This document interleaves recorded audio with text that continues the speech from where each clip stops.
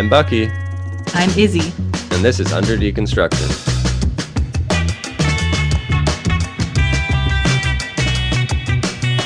Welcome back, everyone, to another episode. We are jumping into a topic today. Just going to not make any more promises on when our next episode will be. We're on when we're here, and we're glad that you're here whenever we're on. But today we want to talk about self-care, which not maybe in the way that you've heard it talked about recently. Hopefully we can add something new to this conversation. So just to kind of start off, I mean, I think if you ask anyone, especially right now, given all the kind of crazy things we've experienced as a collective over the last, I mean, it's been a lot of things have been happening for a long time, but especially like over the last few years or so, I think there's been a lot of talk, especially on social media, about self-care, practice self-care, take time for yourself, you know, and that's something that is sometimes described in more specific detail, like, oh, do a face mask, take a bath, go for a walk, you know, be in nature, whatever. Like, I'm sure we've all seen these little, you know, cute curated posts and stuff on Instagram, heard people talk about it on the radio, whatever. I don't know if anyone even listens to that anymore. Anyway, I think there's a lot of buzzwords being thrown around in relation to self-care, but it's not always clear what that should look like for each of us. And when it is made clear, sometimes it's not maybe what we should actually be doing. So we're going to get into that more today.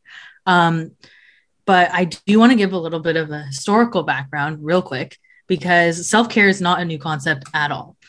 I felt like, oh, it's just a new, you know, buzzword for this age and whatever. It's actually not. Maybe like that term specifically, but that concept has been around for a long time.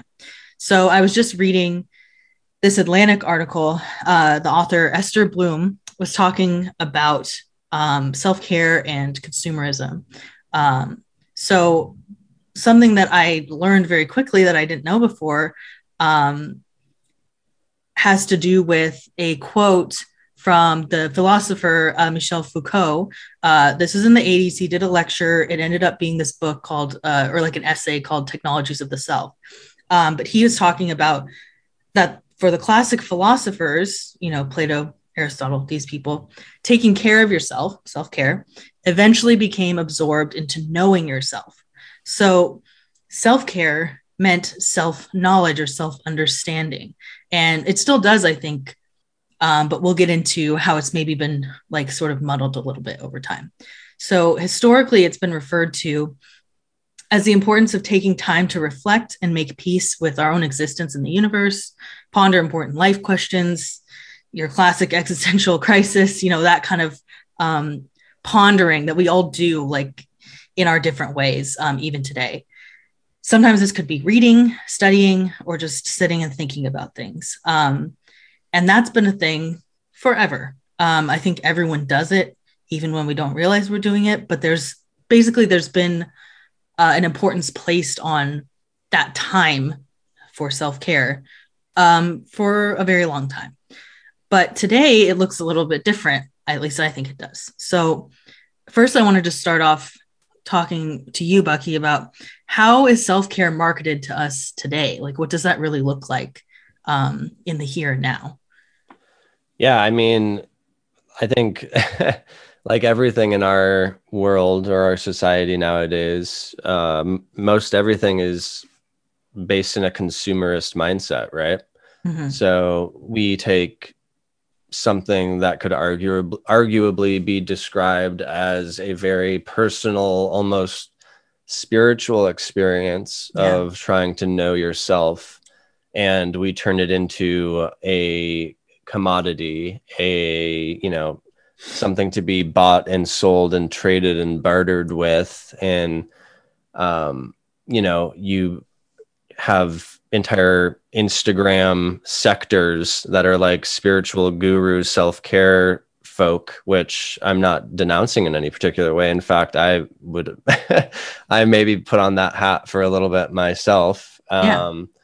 But yeah, I think for me personally, self-care is something that is very personal. And yeah, you can learn from other people on maybe ways and techniques and things to do that would help you. But I think for each person, self-care is a personal, almost spiritual thing that they will know what that means for themselves. So, Mm-hmm. yeah, I think it's just, it's a little unfortunate that everything ends up getting commodified and becoming packaged and sold and marketed, because I think that takes a little bit away from the magic of things. But, here we are. I know. Yeah, no, you're absolutely right. Because I think there is so much, because if self-care is about the outcome, like maybe feeling more content, maybe just feeling more at peace, or even just neutral about things that maybe are causing you existential dread, like that outcome can be pursued without buying anything. Like literally just sitting outside, reading something that was written a long time ago, or, just studying things that people have reflected on before, and seeing that we've all been like embarking on this project to understand why we're here and why things happen the way they do, like since time itself. Like that's kind of reassuring in a way. And like those things can be pursued without spending money. And yet there's this huge push, I think, especially, I don't know, I feel like it's a little bit gendered, like as far as like what I've seen on social media, this sort of consumerism being surrounded with like beauty products, or like spa sort of things. Like for women, that's always what's pushed as like self-care, is like I was saying earlier, take a bath, do a face mask, like go get your nails done, like buy this thing that's going to like calm you down, and like pay for this meditation app that's going to calm you down and whatever. And like it's all about like beauty. And I'm not saying those things aren't awesome, because I like love a good bath with candles, incense. I get it. It's awesome. But it's interesting that even I've like found myself kind of falling down that thing of like, oh, if I just buy this thing, if I just, order that type of, thing for my sort of spa day self-care, that I'll feel better. And yet there's like a lot of times where I'll spend like a self-care day and I'll be like, in the tub, like trying to relax, doing it all right. I have the bath salts, I have the candles, everything's in place. But I'm like watching Netflix or something, or like texting or listening to music, and otherwise not really doing what we were just talking about that self-care was originally about, which is knowledge, learning about yourself and the universe, thinking about it, wondering about it. I'm not doing that when I'm like watching things, listening to things. I'm not reflecting. So a lot of times I walk away from those sorts of days or moments of self-care, and I haven't really actually moved forward in any significant way in terms of like coming to a sense of peace about why things are happening, or where my place is in the world. So is it really working? Sometimes yes, sometimes no. I don't know. But that's something that kind of bothers me, I guess, in my Yeah. own experience.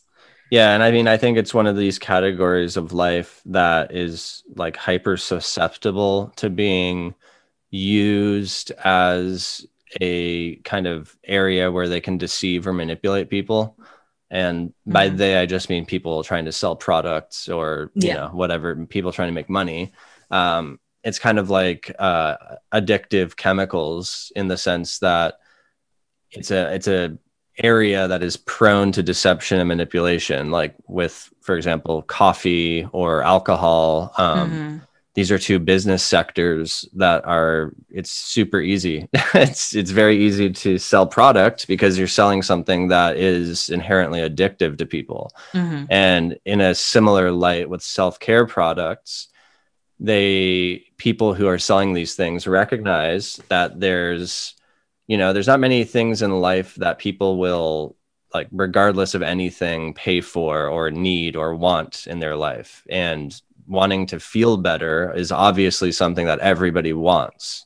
And so Yeah. that's an area that's very prone to being manipulated or deceived. And, the truth that any self-care marketer wouldn't want you to know is that 99% of the things that that would be required for you to feel better or to be in a better place, mentally, physically, emotionally, whatever it might be, you can do yourself and is free and doesn't require anything. Yeah, exactly. Meditating doesn't require a fancy pillow. It doesn't require An app or a Muse headband that reads your brain waves. And by the way, I bought one, so I'm no better. Yeah, than we're anybody. not saying that we don't do this too. I fall, hook, line, and sinker for all this stuff. Oh, so yeah, totally. I have a whole I have boxes full of self-care stuff. But yeah, I mean, everybody wants to feel better. And if you are given an option where it says, hey, buy this thing, do this thing, follow these steps,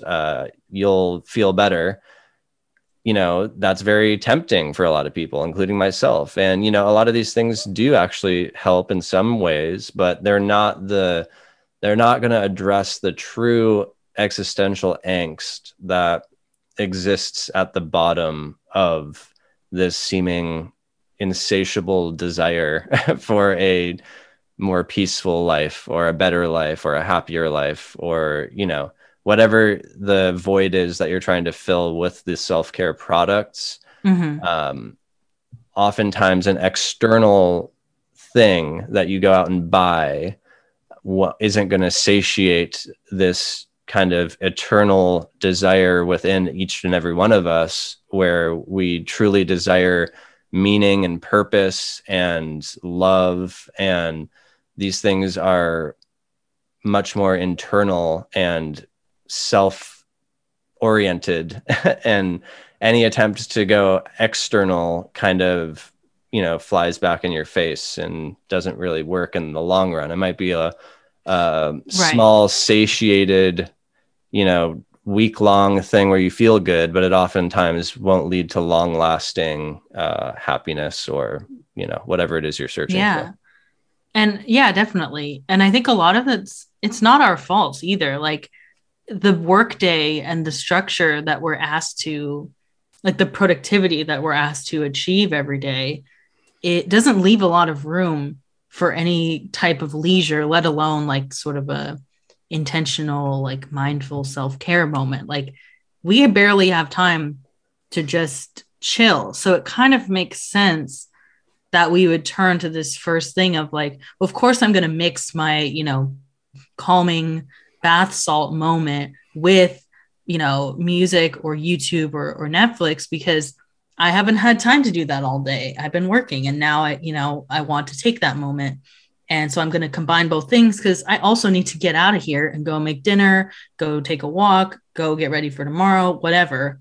Like we all have different responsibilities, varying levels of responsibility, but we do all exist in this sort of pressured environment or pressurized environment of like, do this many hours of work a day, be this productive every day.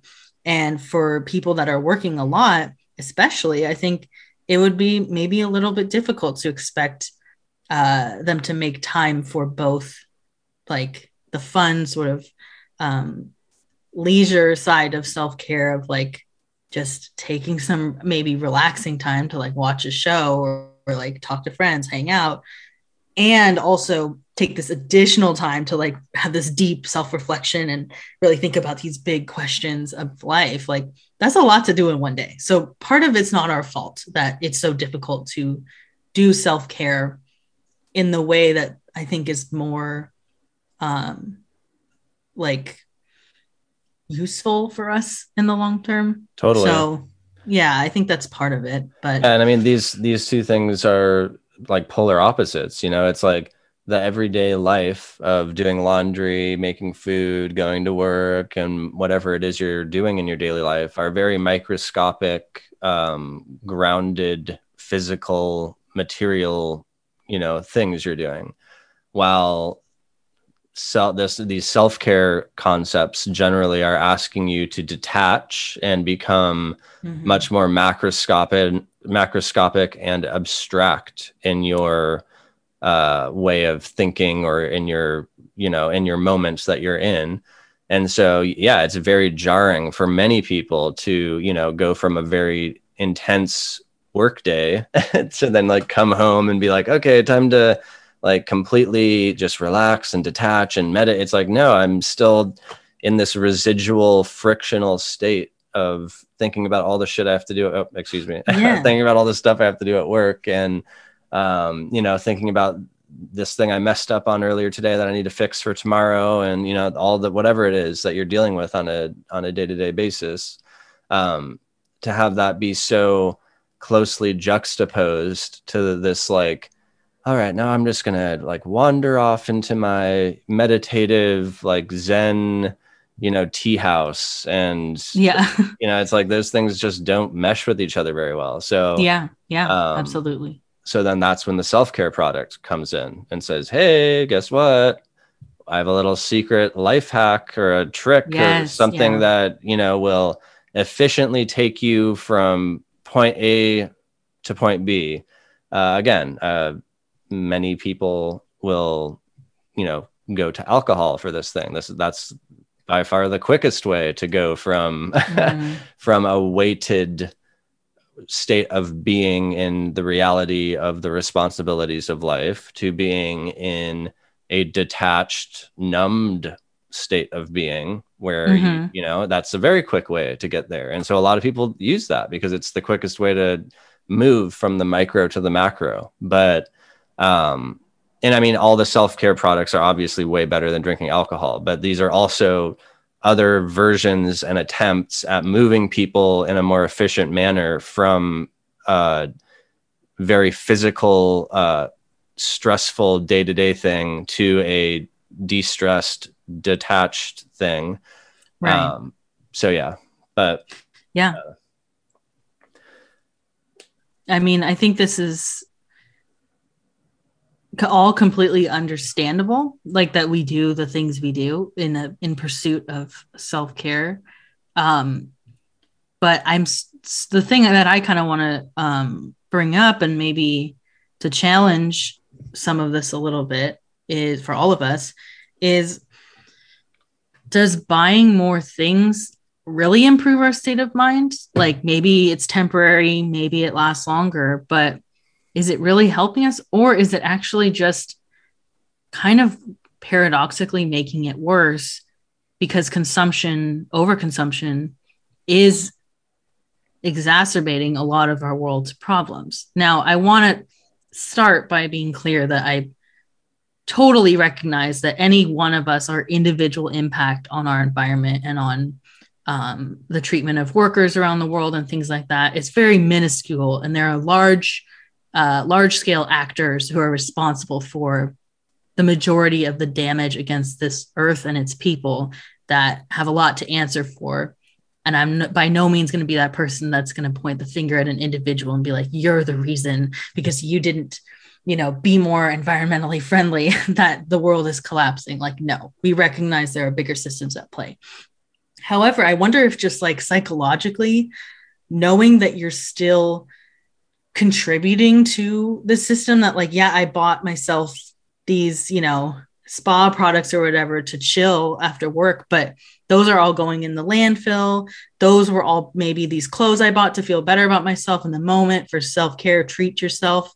Maybe that is all going to end up like bothering me more because I know, maybe it wasn't made ethically. Maybe these things weren't, because a lot of these quick fixes, they're quick and easy because they were cheap to create and they're cheap to get rid of, which means that they're probably not the best for the world around us. And I wonder if like psychologically that bothers anyone else, because it bothers me. Because sometimes I've done that before where I like, maybe I go on a little shopping spree, a little online shopping moment, and I'm not paying attention to where things are sourced from. Or like I said, I'm buying a bunch of plastic packaging around all these items that are supposed to make me feel better. And maybe they do for the moment, but something kind of bugs me knowing that the very thing that's making me feel unsettled, making me need self-care, the state of the world, the state of the environment, the way workers are treated around the world, these fears are being exacerbated by the overproduction, overconsumption of really cheap goods for people to consume and then immediately throw away. And so that paradox like really bugs me. And I wonder if it bugs anyone else, but I think that might be something to consider, in this conversation. I haven't really seen anyone else talk about that aspect of it without just blaming people for being an individual that's, buying a lot of things, whatever. But I don't know, that's some other perspective to maybe put on that issue. Yeah, I mean I agree with you. It's a clash of values, right? Where you're like the very thing you're buying is on one side something that's going to make you maybe feel better or do some good for you, but Mm-hmm. in the purchasing of that item, you are arguably perpetuating something that makes you feel shitty. Yeah, yeah. But my only point in relation to this would be something, it's taken me a while to embody this, and it's still a daily practice. But I think, and I think we've talked about this on prior podcasts, but I really think it's important for people to recognize that we live in a world that's very alien to any other time in human history, and the amount of information we're receiving is absurd. And to just recognize there's really only a certain amount of things that you have control over in your life, Mm-hmm. and to take responsibility for the things you have control over and do your best in regards to the things that you have control over. But then to also recognize there's a vast majority of things that you have no control. Yeah. There's nothing you can do. You have no control over it. In relation to the environment, yeah, it's obviously a problem, but for me, living in a perpetual state of like environmental collapse anxiety, feeling like I can't do anything, and even the little things that I can do, it's like, what difference is this making? It's not even Right. tangible or visible. um so for me, in relation to that, and especially in relation to like self-care products, it's like, yeah, if I'm at the store and there's two self-care products and one is obviously more environmentally friendly or ethically sourced than another one, then I'll choose that one for sure. Mm-hmm. But at the same time, to have that take away from something because I feel guilty, maybe it's not like perfectly ethically sourced, or it still has plastic like that it's using, or whatever that might be. It's like you can only control so much. And so, I mean, for each person, it's, I think, a different level. For some people, they may think that they want to be like, they want to do the best possible, like they want to devote a lot of their life to making sure that like everything they get is ethically sourced and Mm-hmm. never buy any plastic. And more power to them, and props to you, and hell yeah. Mm-hmm. But for, I think, to live a reasonable life, there's certain things that you're just going to have to live with, realizing we're not in a society yet that has achieved a substantial level of like environmental consciousness, or Yeah, self-sufficiency, or sustainability, or definitely. renewability. And Mm-hmm. so while we're still in this kind of nascent stage of moving into a society that is more environmentally conscious, there's only so much we can do, and we try and do our best. That's my opinion on it, at least. Yeah, no, and yeah, you're absolutely right.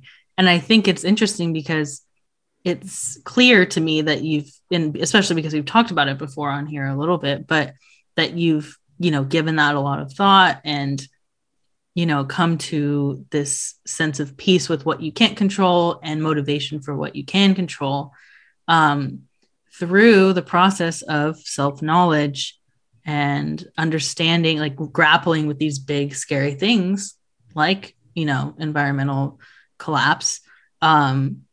And not living in a state of fear and coming to terms with it, maybe making peace with what you can do and versus what you can't. And that kind of goes exactly back to our original definition of self-care, as the process of knowing yourself and pondering important life questions. Like, there's a lot to be said for maybe the peace you have achieved by understanding how to cope with that particular existential crisis. Like, you know, Oh, I'm a lot and better that at all, saying it out loud than but this is great because what we're doing right now is part of that, totally, talking, 100%, reading, 100%. studying, and like not saying that this isn't like, oh yeah, no, you figured it out. You're never going to have dread about that again. Of course not. Every day we do. But that in itself was something that you know, you can only come to any understanding like that, even temporarily, through thinking and questioning things and not through just mindlessly sitting through, you know, things that you were told are self-care or are healthy or are, because even like, don't a bunch of like, I don't know, I don't work directly in any kind of corporate world, but don't people like, there's employers will have like mandatory self-care things, and like there's no way that that works in it in that environment. Anyway, that's a whole separate thing. But I don't know. I think the talking and the questioning and the wondering and the coming to terms with things, that in itself is a process that leads us hopefully to more peace or contentment with what we have in our life and what we can do with our lives. And we didn't have to buy anything in order to do that. So there's something to be said for that.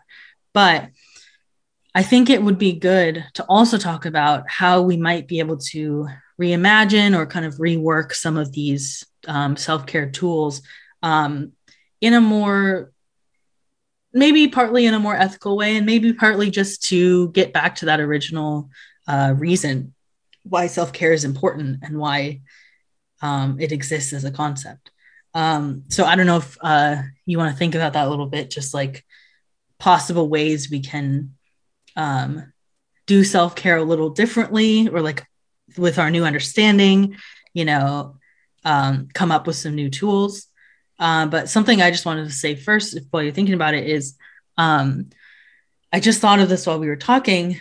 I remember finding this source for dealing with some of my anxiety. And there was this example of a comfort box, I'm pretty sure it was called.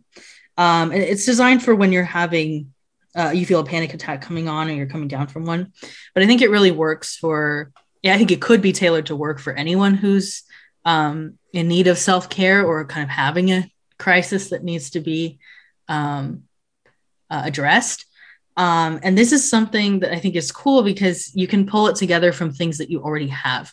And that's like a great way to start on the whole more environmentally friendly thing. Is like a lot of times we just have stuff laying around that we haven't used. And if we can retool it in a new way, that can reduce waste and also make use of the things we have for a better purpose. So the comfort box, I think, is based on senses. So you have different items in it that you bring out when you need them that sort of serve as different elements to calm you down or to help you reflect. So you can put like a journal, you can put like soft items like a stuffed animal or a blanket, things that bring you back physically to that sense, things that smell good. So that's kind of that classic self-care, like candles, like whatever, incense. Like I'm sure we all have things that sitting around that will serve that purpose very well within this comfort box. And then there's, for taste, certain items of food or something that you can focus on and, eat mindfully, think about it, whatever that can help bring you back down to earth. And then it kind of goes through this list and you end up with this sort of perfect little group of self-care items that sure, you may have to buy some of them, but you probably won't have to buy any of them, that can help you seriously sit down and ground yourself, refocus, turn the panic down, because a lot of times the existential dread is coming out and just panic about everything in life, and kind of sit in a more calmer space. And then from there, maybe start doing some of that reflecting. Maybe you bust out the journal, maybe you talk to someone, maybe you just think about it. But you can actually do that self-knowledge part of self-care once you've sort of grounded yourself. And I think this concept is so cool. I'm still building mine. It works if you have anxiety. It probably will work even if you don't. And I think that's one version of self-care that's like not far off from what we're used to hearing, but it also leads us more in the direction of uh, that original definition of self-care as well. So I don't know if you have any other thoughts, tips, suggestions, but that's like one thing I wanted to throw out there. Yeah, I love that idea. Yeah, I really like that. I think for me, what kind of was resonating with what you just said is that type of a practice is, in my opinion, about like bringing meaning and purpose into your life through sensory objects, which I Mm-hmm. think can be super powerful, right? It's like finding whatever it might be that you resonate with that can help you ground you in that regard. I think even little things like that bring more meaning and purpose into life. And I think that meaning and purpose faculty is the main component of self-care. And, you know, when it comes to like more ethical ways or more environmentally friendly ways of doing self-care, I think like I was saying before, it's really, you don't really need anything. It's just about Mm-hmm. finding things in your life that bring you meaning and purpose, and, for doing things that bring a sense of like grace and peace and love into your life. So like meditation is the ultimate practice of doing nothing. It's like literally the void. You don't need anything to do that. That, in my opinion, is the most ethical, most environmentally friendly thing you can do. And I know I literally probably say meditate on every one of our podcasts, but and I also am not a master at it. I think it's probably been a week since I've meditated myself, but um, just things that allow you to disconnect from the flashing lights and the, you know, friction of everything, and Mm-hmm. allow you to completely just be with yourself and allow you to think about just how absurd everything is. Yeah. Like I Yeah. honestly, you know, where I like to start whenever I like, it really is all in your mind. And Mm-hmm. so the more you can figure out how to tune that and work with it, the more masterful you'll be at being able to move your emotional state to where you want it to be rather than it moving you where it Mm-hmm. wants you to be.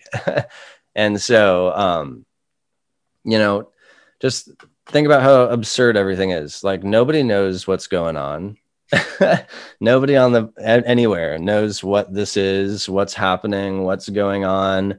Why are we, suction cupped to a floating rock that's Mm-hmm. flying around like a fusion ball? Like, I don't know. Like, Yeah. and so when you like think about like how absurd everything is, um, it brings a levity to life, and Mm. it allows you to kind of sit in a place of realizing like all these hard edged, um, mean and stressful aspects of life are very small compared to the grand picture. And so ultimately, Yeah. I know I'm kind of going on a tangent here, but ultimately what I'm trying to say in terms of a more ethical or environmental way for self-care is that it really all is within you already. There is Yeah. no there isn't like literally nothing. And yeah, there's awesome little like tools and tricks, and I loved your idea. I think that's an amazing idea.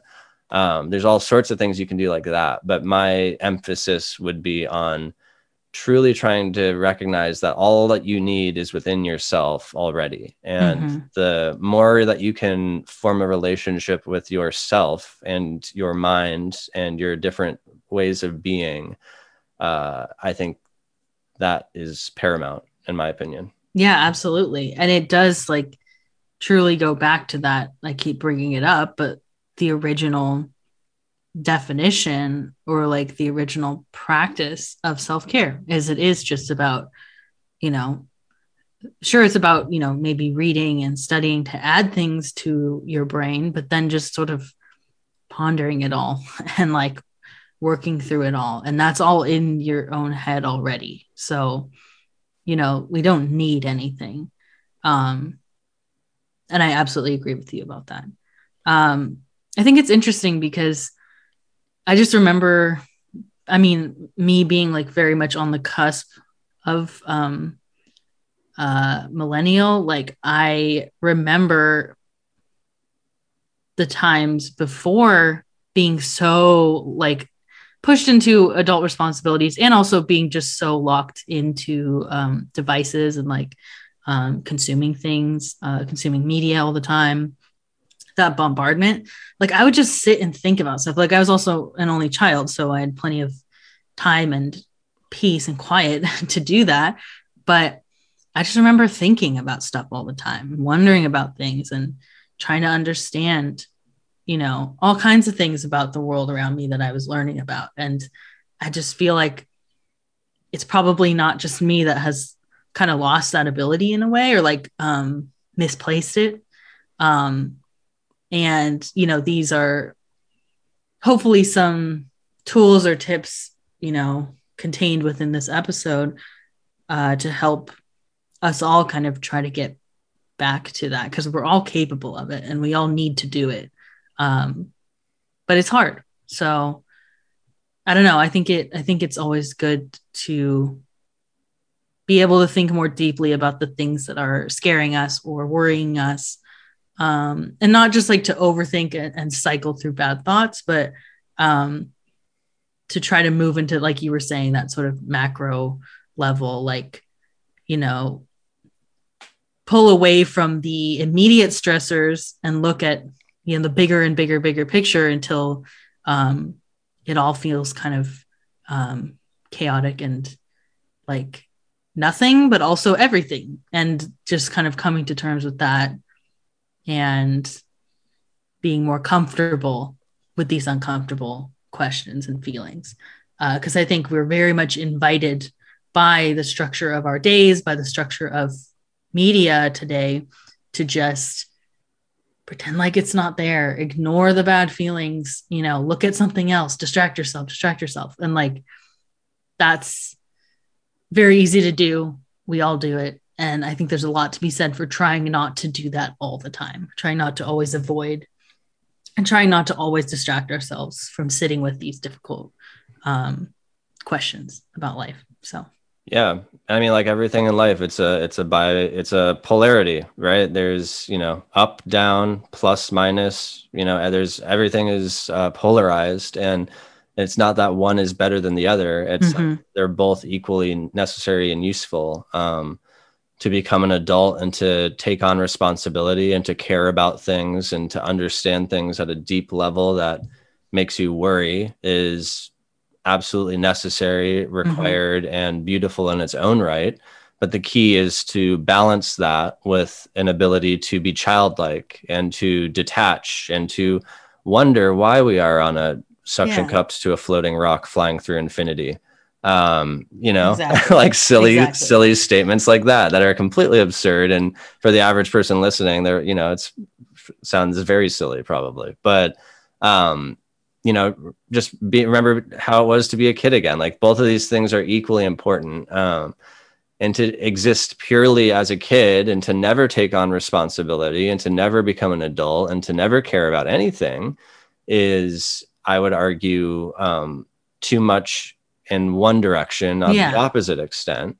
And, to become a Wall Street billionaire that, all they think about is their work and they, whatever, there's never a moment of detachment or whatever. Always on. Yeah. I think that's the other extreme. And so it's this dance, this fine line between trying to maintain one foot in both quadrants at the same time, but it's very difficult. It's like surfing or snowboarding or something. You have to keep your balance. You have to, I'm tipping over into the micro too much, or I'm going way too macro. I need to get grounded and do some real responsible things again, so it's a balancing act between the two of those things. Absolutely. So alrighty. I hope that this gave you some insight into the concept of self-care, how we practice it.